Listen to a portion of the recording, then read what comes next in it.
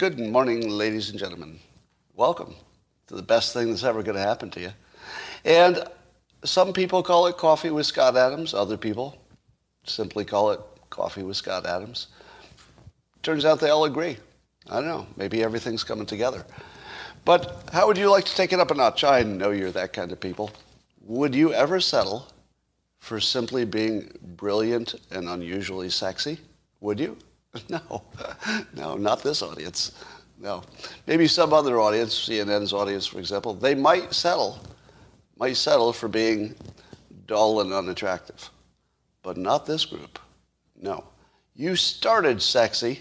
You started smarter than average. And watch what happens when you take a cup or a mug or a glass. A tanker, chalice, a sign, a canteen, jug, a flask, a vessel of any kind. Fill it with your favorite liquid. And join me now for the unparalleled pleasure.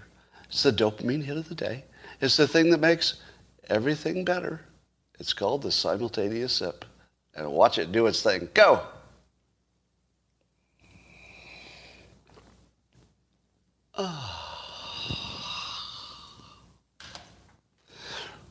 Have to come down from that, quite a high. Well, there's another poltergeist sighting. You've probably heard of the rash of poltergeist. We had one poltergeist who was apparently operating an SUV, caused the SUV to run into people.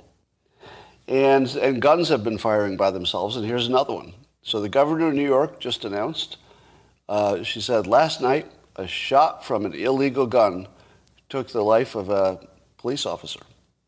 Now, that's very tragic. We should not lose sight of that.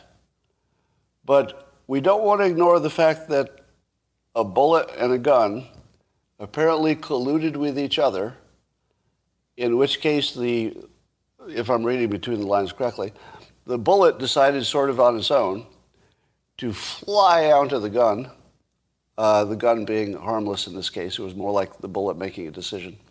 And the free will of the bullet caused it to fly out of the gun and apparently into the body of a person who tragically died. So I feel like they buried the lead on this story, if you know what I mean. They're talking about it like a tragedy, and of course, that is. But I don't think you can ignore that bullets and guns are colluding. Can we? I don't think we can, no. Rasmussen had a poll just came out. They were asking, among other things, how fair is the economy to black and Hispanic voters? How many of you, what percentage would you guess, before I tell you, think that it's somewhat or more than somewhat unfair for black and Hispanics? What percent said it's unfair for black and Hispanics? So 25%. Stop it. Stop it. The answer is 48%. So 48% thought things are not fair in terms of the economy specifically. Now, here's the question. Why was there no question for white people? Rasmussen. Why was there no similar question for white people? How would white people answer that question? I don't know. Do you? Because it might be 48%. I'm not even sure it would be different, would it? Because if you ask anybody, hey, is whatever group you belong to being discriminated against, what do half of the people say all the time? Yes. It doesn't even matter what group it is. All right, all of you left-handed Elbonians, let me ask you, do you think the economy is stacked against you? 48% yes. Yeah, I think that economy is stacked against the left-handed Elbonians, of which I am one. So I'm always wary of this kind of question because I don't think we're in a point where you can leave out white people from their own question. I think this needs to be, how many white people think that they are disadvantaged? It might not be 48%, but it'd be a lot higher than you think. There's a new documentary called A Coup in Plain Sight, which is a January 6th kind of thing, trying to turn or at least harden the narrative, not turn it, but harden the narrative, that it was a coup attempt, and it was in plain sight, and we have all the evidence now that they were, the the Trump administration was trying to put together some counterfeit documents to get fake electors seated to steal the election. So that's the way they frame it.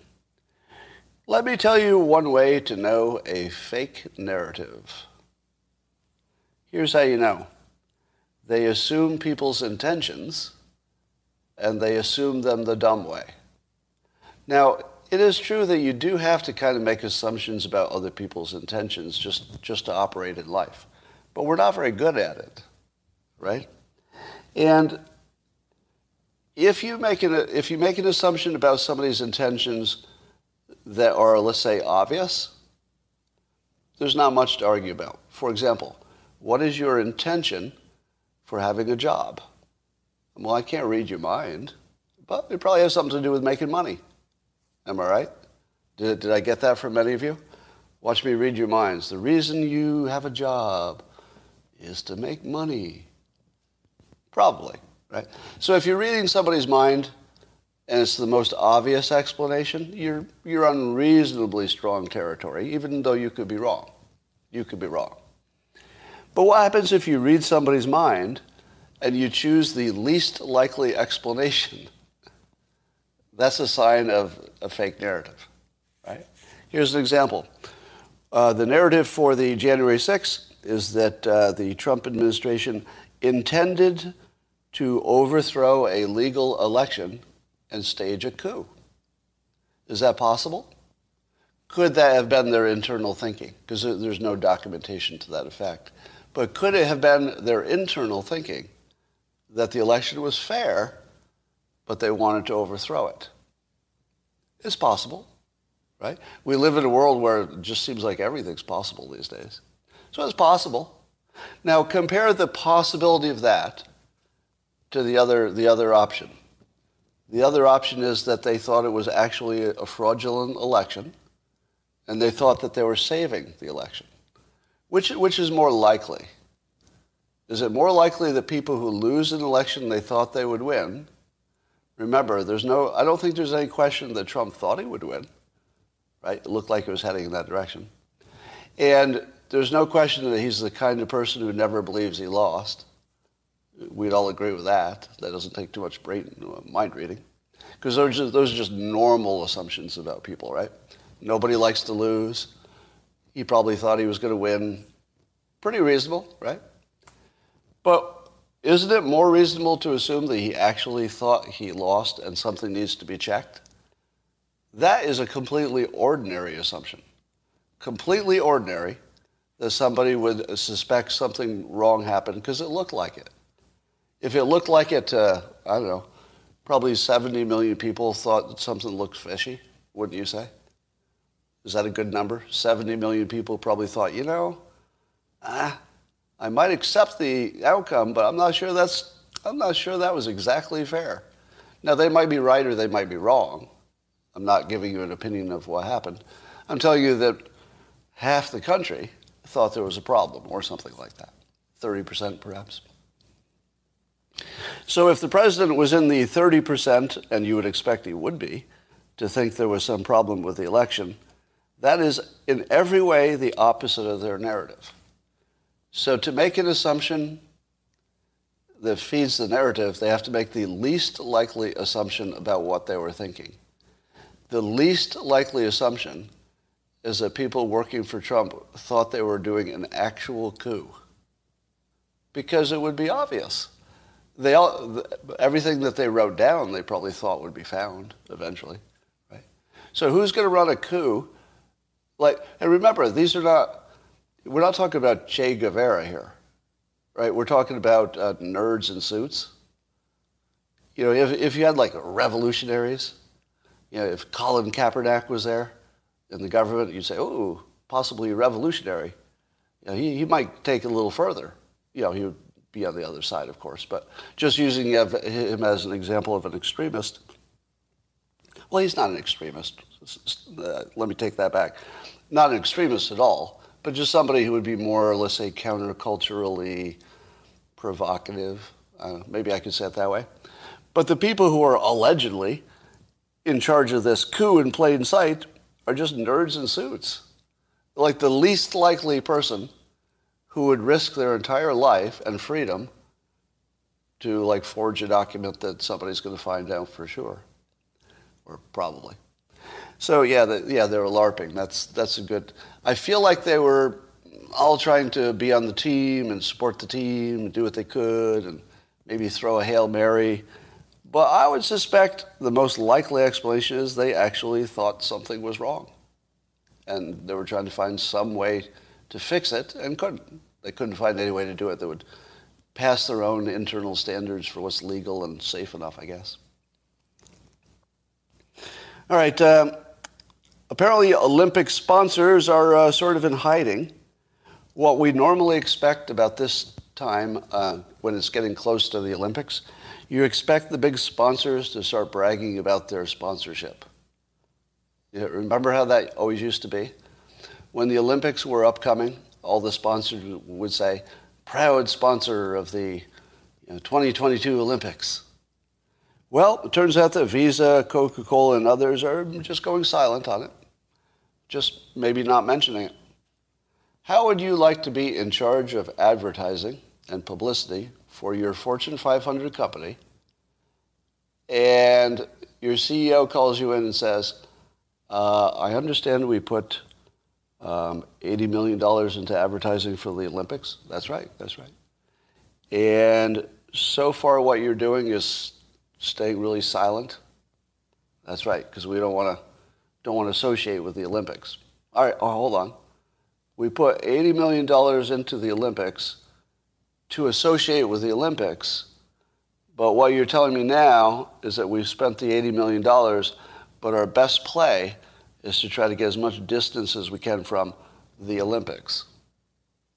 That's where we are. So, and apparently there are a bunch of Omicron breakouts with people who were going to work at the Olympics. So China's having a pretty big Omicron problem. Surprise. But the athletes themselves who are in, quote, the bubble, I guess they create an impenetrable bubble, and once you're on the inside, nobody else can get in. So the athletes seem to be clear so far. But that's if you've got 36 people with Omicron in the general vicinity of the Olympics, how in the world are they going to keep the Omicron from sweeping through the attendees? How in the world is that going to happen? I can't imagine that this isn't anything but a disaster. Why are we not talking about the Olympics as what it is? A gigantic health crisis and a publicity coup for China. I mean, that's all it is at this point. YouTube cut my stream? No, they didn't.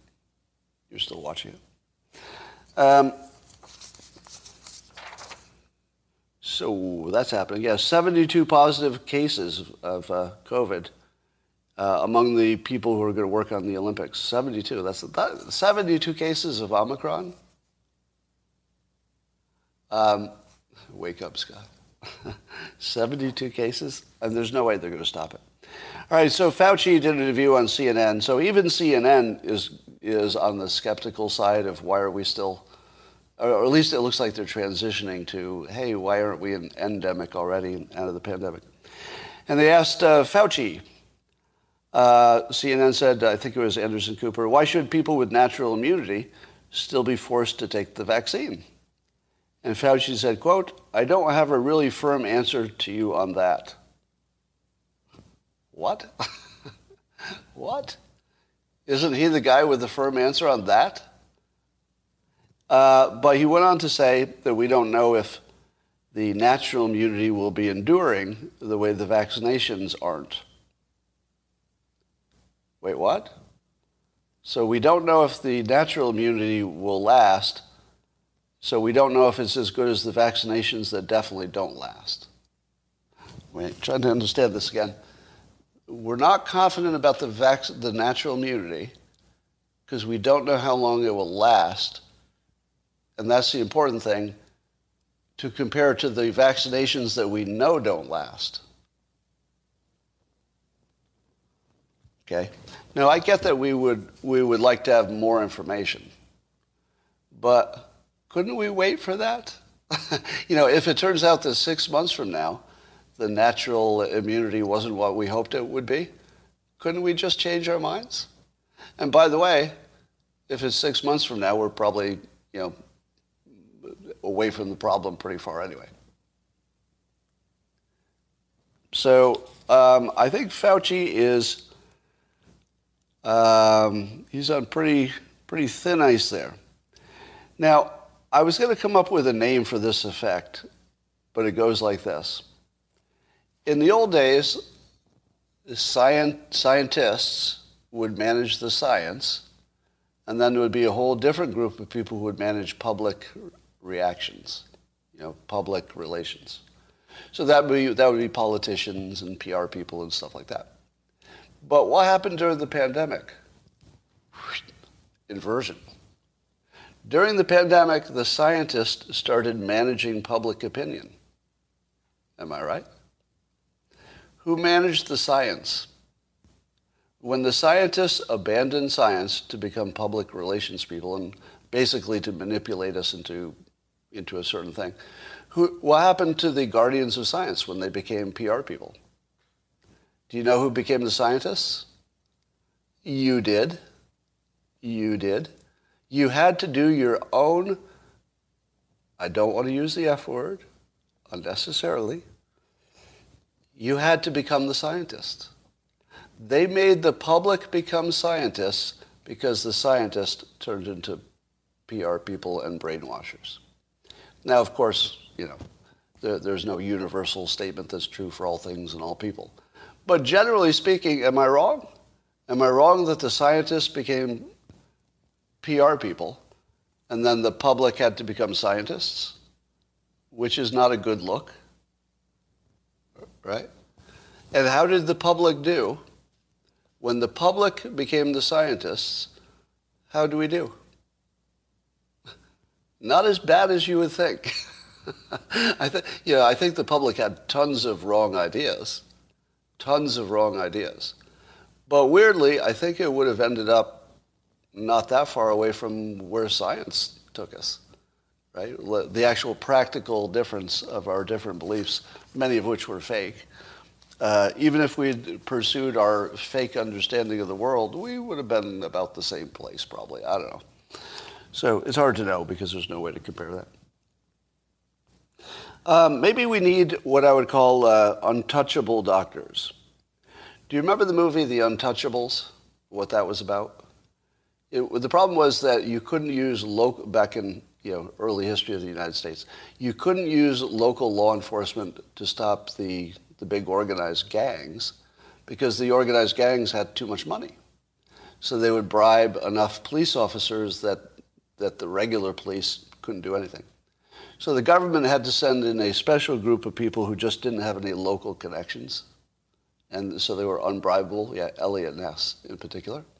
And it wasn't until you had unbribable law enforcement that they could make a dent.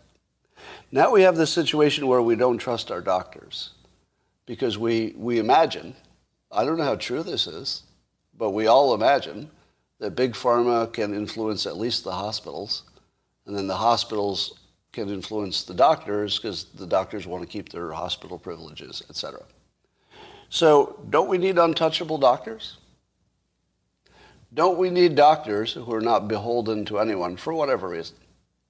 They don't need research money. They don't need hospital privileges. They don't even need customers. They've already made their money. We actually, not rogues.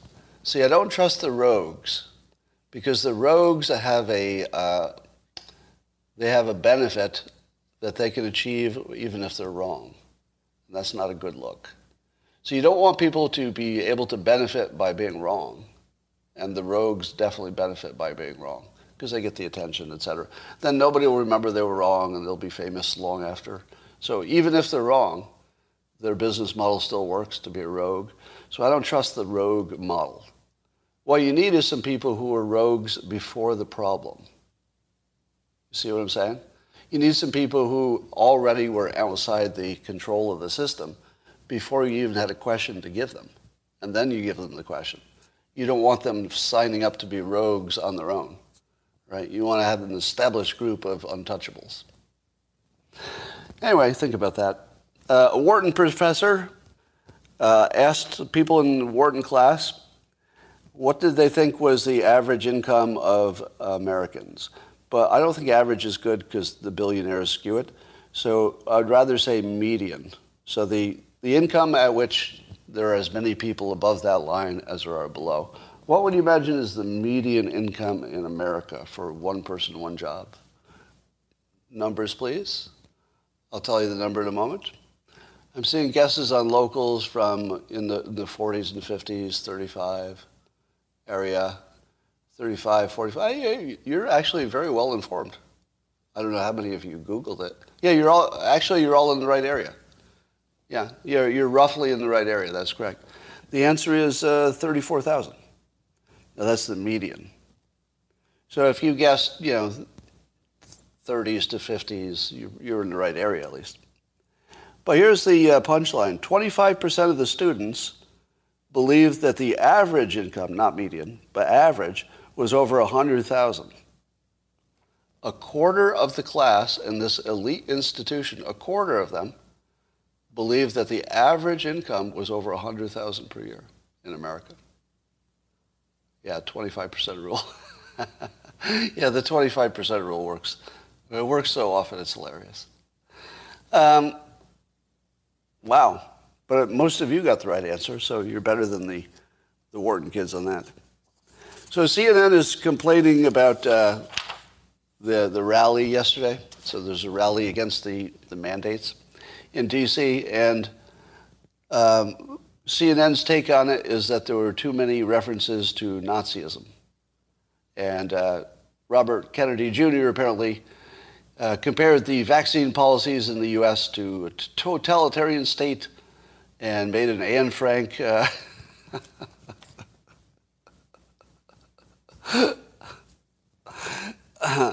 can I give you a little media advice?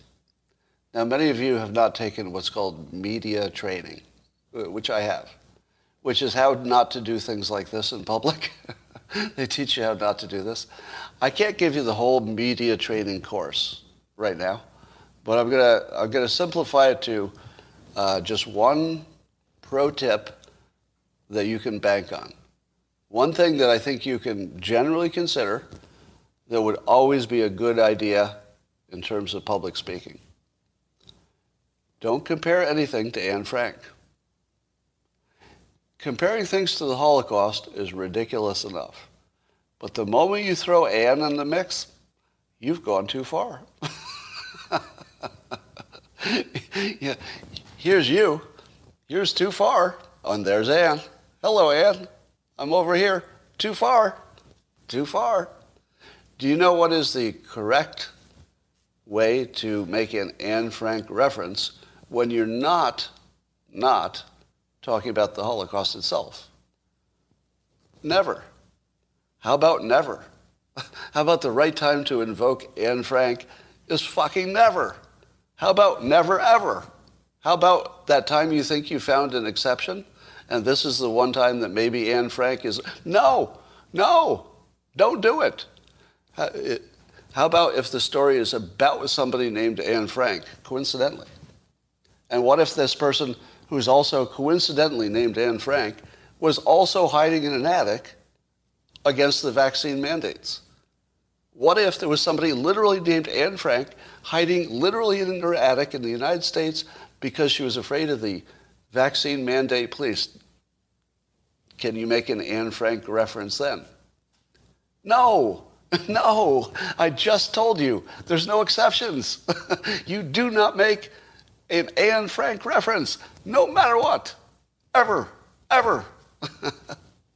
So that's your media training for today. Don't do that. All right, but it's ironic that CNN would be the one complaining about it because they're the ones who use Holocaust references just continually. So hypocrisy award goes to CNN. So just as we're saying to ourselves, I think maybe we're on the cusp of our mandates being lifted, the LA School District, in its attempt to make their students the stupidest students in the whole world, have decided that cloth masks are not good enough and every student will have to wear non-cloth masks that have a nose wire, that little thing that you form-fitted around your nose, including participating in athletic activities. So if you're going to go for a run outdoors, you need a really tight-fitting mask. If you want to go for a run outdoors. Now, let me guess, what group of people would have been behind this? Maybe scientists. So do you think that the scientists were following the science and that the school district is following the scientists who are following the scientists? Or is it possible that this has more to do with narrative and PR and manipulation and bullshit? So, once again, we have this question. Who are the scientists in this case? Well, I would say the scientists in this case, unfortunately, are the parents of these children who should be basically tearing apart the offices of the LA school district. They should be taking their furniture and throwing it on the lawn, and they're just leaving. That would be the perfect protest. Just go into whatever the student lounge is, the teacher's lounge of every school, and it's probably not locked during the day. Just walk in force, take all the furniture out of the teacher's lounge and just throw it into the fucking lawn. Just throw it into the parking lot, and then just leave. And just leave. You don't even have to leave it, make a statement. Right? By the way, I'm not suggesting this because you would get arrested. But we're sort of at that point where I don't want to break anything and I don't want to hurt anybody, right? No violence. No violence, no violence. But if we just went into every LA school district and just said, look, we got 400 parents here, so just get out of the way. Just go into the teacher's lounge, take every stick of furniture, every item in it, and just put it in the parking lot and then leave. Don't even say a fucking thing. Just leave. Do you think that would make national news? I think it would. I think it would. Exactly. Somebody just said child abuse. Once it becomes child abuse, we can go into the school and put all your furniture in the parking lot. Because that's not even close to child abuse. Right? That's not even close. All right. I finally figured out a solution to this whole Russia-Ukraine thing, and it's not negotiating. I thought yesterday that would be the solution. But there's a more obvious one. I think Biden should put Kamala Harris in charge of the Ukraine border. And I say this because Biden says she's done a good job on the Mexican border with the United States. And if you can do that good a job on such an intractable problem, I mean, think about it. How many people have tried to solve the border problem with Mexico? And Kamala Harris, according to Biden, is doing a great job. So I don't think you ignore that. So I think Kamala Harris has proven that she can find the root causes of border problems and solve them. So she should go find the root cause. It could be that she needs to build up manufacturing in Russia, something like that. But put her on the job. She can handle this. I've been saying that I think our play is that we need to get Russia on our side and sort of pull them away from China. But apparently it's too late. It seems to be too late. Because I didn't know this, but can somebody do a fact check? Is it true that Russia, China, and Iran did joint military, tests? They did, didn't they? So if they're already doing military drills together, it's kind of too late. It's too late. And here's a question that I wonder, is Putin already a Chinese puppet? Because if he's not already a Chinese puppet, he will be. Am I right? Because their trade is, it's doubled since not that long ago. So Russian and Chinese trade is like crazy. They know they need each other because they're both sort of anti-America. So it makes sense. And you would think that by now China has figured out some way to put pressure on Putin, economically, some way. So it seems to me that over time, the big Chinese octopus is going to get control of Russia just because it's adjacent and they have to. Because China wants to control everything that's adjacent, right? Everything in their neighborhood. So they probably want to control Russia more than they want to control us. Well, that's probably not true. But is it a coincidence that Ukraine and Taiwan are heating up at the same time? Do you think that is two independent decisions in which both Russia and China said, this would be a good time, and that just happened to be the same time? Or do you think that they simply talked and said, if you do this, I'll do this? And did they talk as peers? Was it peer-to-peer? Or did President Xi tell Putin to make some noise in Ukraine? Because, it looks exactly like what it would look like if Putin were already under Xi's control. Doesn't it? Now, remember you heard the head of the German Navy who he quit or got fired or whatever, basically got fired, for saying that we should get closer to Russia and pull them away from China. And it was the Navy chief. It is definitely looking like China already controls Russia. And remember, the Navy chief said that what Putin wants is respect. How much respect will Putin get when he is rebranded as Xi's puppet? And if we started pointing out that every time Putin acts, it seems to be in China's best interest, what happens then? Hey, Putin, every time you act, it seems to be in China's best interest. Are you basically Xi's bitch? Because that's what it looks like. Yeah, Xi's bitch.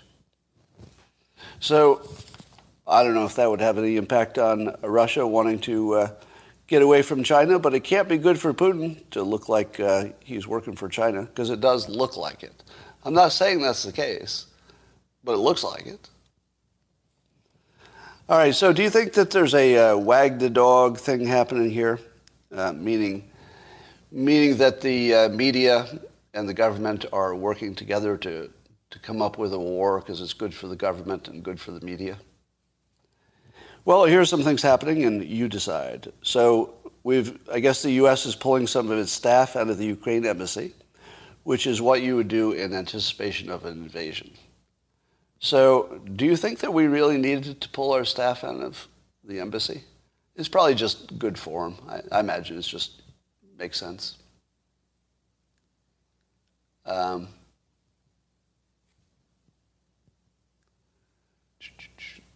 Weird comments. Okay. So, and then of course, the legacy media is warning of invasion. Does it look like an invasion to you? Because I've seen other media say that the buildup is since April, and it doesn't really look like an invasion. And then some people say, oh, total invasion. Looks like an invasion. It's going to happen any minute. But it seems to me that all of the signaling to the public is wag the dog stuff, like get ready for war. There's a good reason for war. So get ready for the good reasons for war. But there aren't any good reasons, at least for the United States. But here's the question which must be asked.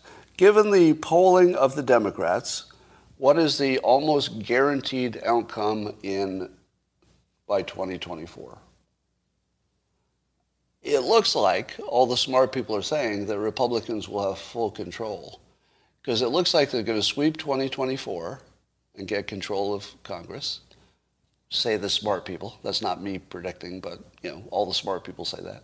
And it looks like whoever runs against a Democrat would probably win. I think DeSantis would just destroy Biden. So what do Democrats do when they see that business as usual will put them out of power? What would they do? They would have to do something that would change the equation, change the narrative. And I can only see one thing that they could possibly do to maintain power: start a war. Now, I'm not saying that's what they're doing. I'm saying that when people understand what their best option is, they don't have to consciously make a decision to do it because their brain will do the rest. Their brain will just talk them into it being a good idea. So the people who would be wagging the dog wouldn't all of them necessarily know that they're doing a scheme. They might just get caught up in it and start to believe their own lies. So I do think that we're in the process of talking ourselves into war for no real benefit beyond Democrats consolidating, let's say, support by being in a war. I can't think of any other benefit except Democrat power. So watch your brainwashing levels here, because they're going to go hard at you. Now, this does open up an opportunity, though, to avoid a kinetic war with actual bullets. And I had a suggestion. I'm just going to put this out there. Another way to avoid war with Russia would be to have our cyber units attack instead of our military. Well, they're part of the military. But instead of shooting bullets, we should do a cyber attack, not on Russia, that would be crazy, but rather a cyber attack on our own polling companies, the internal political polling companies. Because if we can hack into our polling companies and we can artificially raise the Democrats' polling numbers, if we can raise the Democrat polling numbers, then we could avoid a war, I think. Because if they think their numbers look good, they won't start a war. Only if their numbers look bad. So I think our cyber security people could maybe fix this. They just have to hack all of our internal polling companies. You can't tell when I'm kidding, can you? How many of you have been fooled by something I said that you thought was serious, only to find out later, not so much? Parody and reality starting to merge. Can't tell. You can't tell. Did any bubbles burst today? I don't think so. I don't think so. All right. I zoned out. Can you repeat it? That's my favorite comment so far. I zoned out. Can you repeat that? All right. How many people think long COVID is real? Let me give you, I'm just going to take your temperature here. How many people think long COVID is real? Getting a lot of no's on the locals platform. A lot of no's. I think it's real only in the sense that people recover from things at different rates. I don't think it's real as in permanent. Here's my second question. How good are we at predicting the long-term health impact of vaccinations? Because remember, you can't test the long-term until the long-term gets here, and it hasn't. But how good are we at predicting potential problems? How long ago was the last time we had a long-term problem that we didn't catch in short-term testing? How often does that happen? If you look at all meds, maybe we just don't know, that's right. But if you looked at all meds, what do we know? Yeah, thalidomide is the famous one. And what year was thalidomide? I won't look it up. Somebody will tell me the year. Tell me the year of thalidomide. 60s, 50s and 60s? Okay. Where are we scientifically and medically compared to the 50s and 60s? It's just worlds difference, right? So in the 50s or 60s, we got caught off guard with this thalidomide stuff. What are the odds that we would get caught off guard in 2022? Do we still are we still blind to the future in the same way? Or is there something about the nature of vaccinations and the nature of the body where you can kind of know in advance pretty well what the long-term effects are going to be? So that's a big hole in my... Somebody says Zantac. Did Zantac have long-term bad effects? Was that what you're saying? I don't know the story there. I don't want to say that because that would be... I don't want to libel some company just because I'm seeing a comment here. So I don't know anything about Zantac. Um, okay. So yeah, mRNA is a new tech, and that's sort of why I'm asking the question. Are we so smart that we could look at a new technology platform, mRNA, and know that that is very unlikely to have long-term effects? Can we know that? So my current thinking is I'm devaluing long COVID as a problem. I think it's real, but it looks like just some people recovering more slowly, and I imagine I could survive recovering more slowly if I had to. So, yeah, there's still a lot of stuff we don't know here.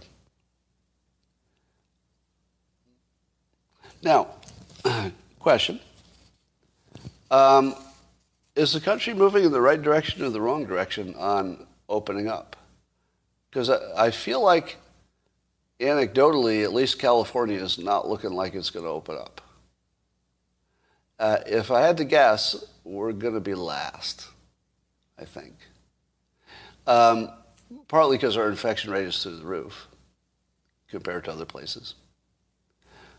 Right direction, you think? Well, I think other places are going to head in the right direction. I just think California is not going to hit the February 1 date, and I am going to be really, really unhappy about that. You know, it would be a great way to end the mandates. Take advantage of the fact that people believe anything. Or let's say you can get 30% of the public to believe just anything. All right, would you agree with me, first of all, that that's a thing? Totally a thing. You can get 30% of the public to believe anything. Well, 25% at least. Right? How many people would it take to break the mandates? If 25% walk into every business without a mask, the business will be overwhelmed. How hard would it be to start the rumor that February 1st is actually the date the mandates drop, so that 25% of people show up everywhere, as if they thought the mandates were over? It probably would be doable. Now, I don't think it would be doable just by me. But, the things that really get ingrained in people happen somewhat, let's say, organically.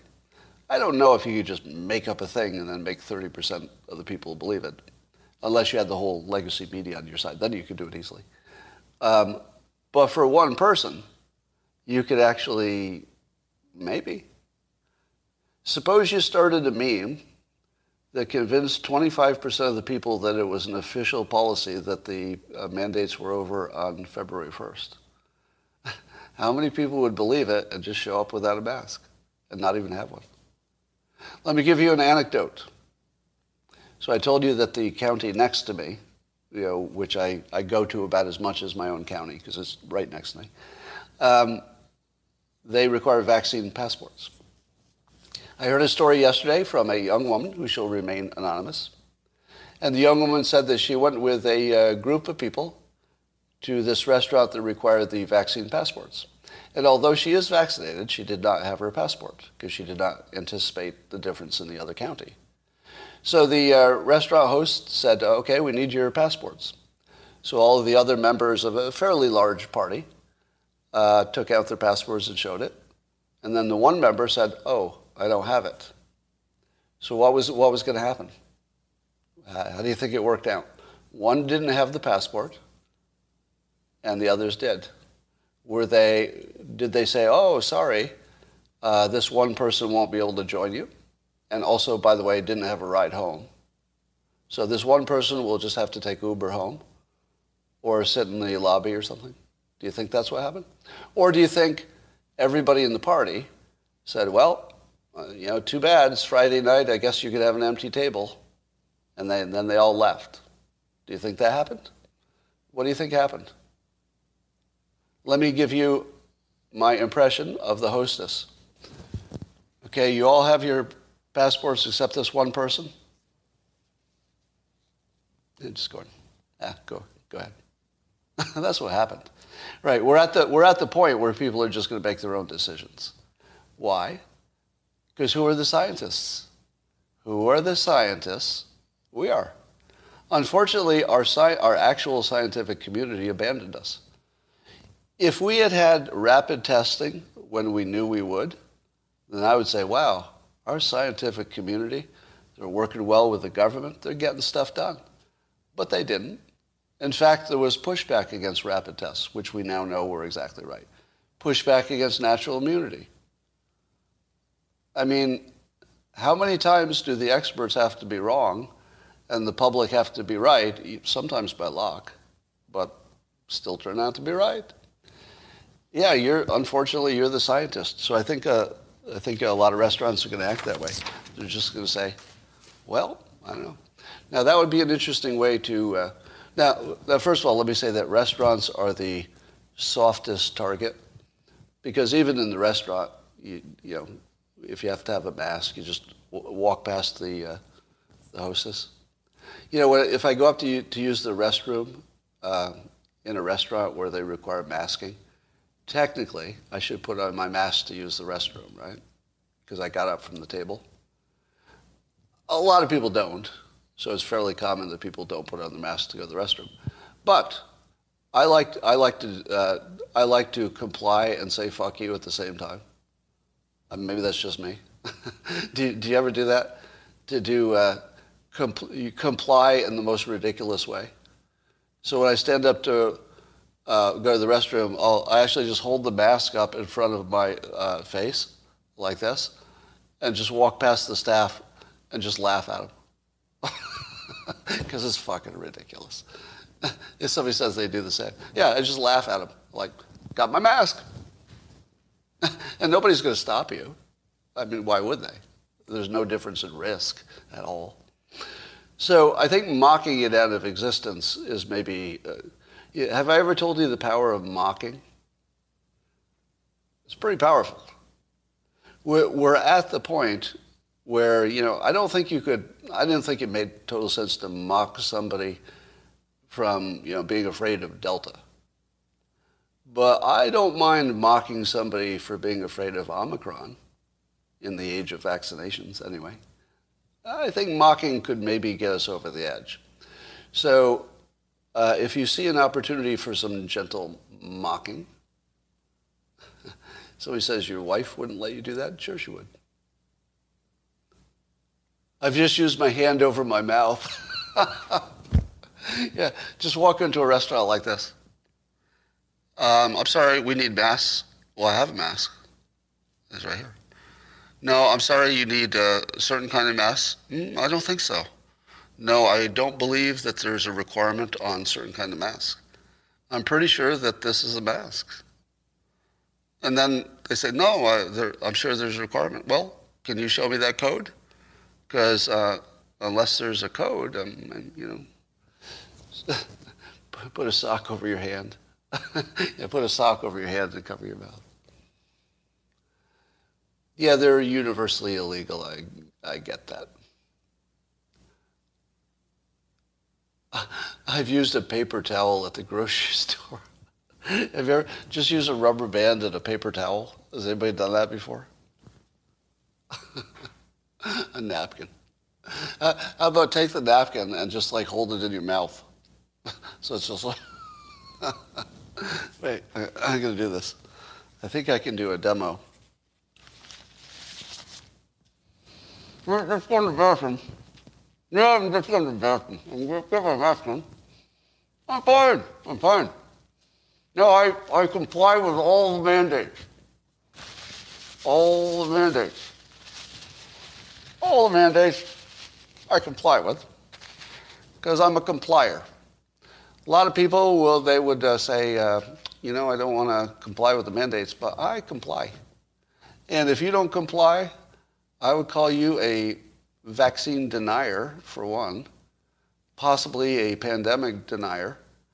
But I think that instead of making our masks better and better, we should make them worse and worse as a protest.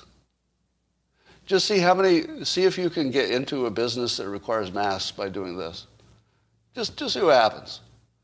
And have a conversation with the proprietor before you reach in and get your real mask, because you probably want to bring your real one with you, just in case.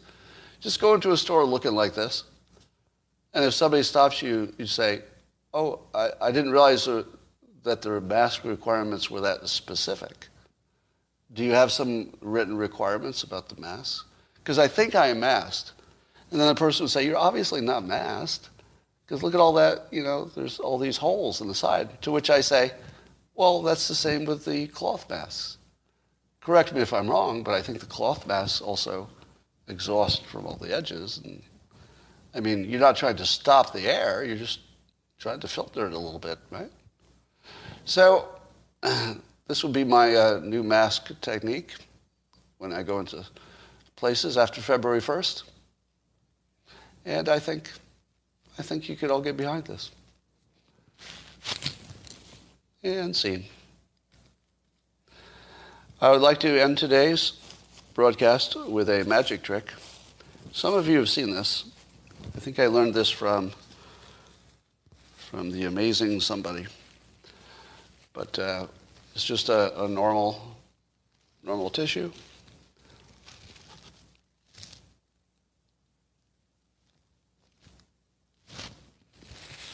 And scene. And that's all I have for today. So I will see you tomorrow.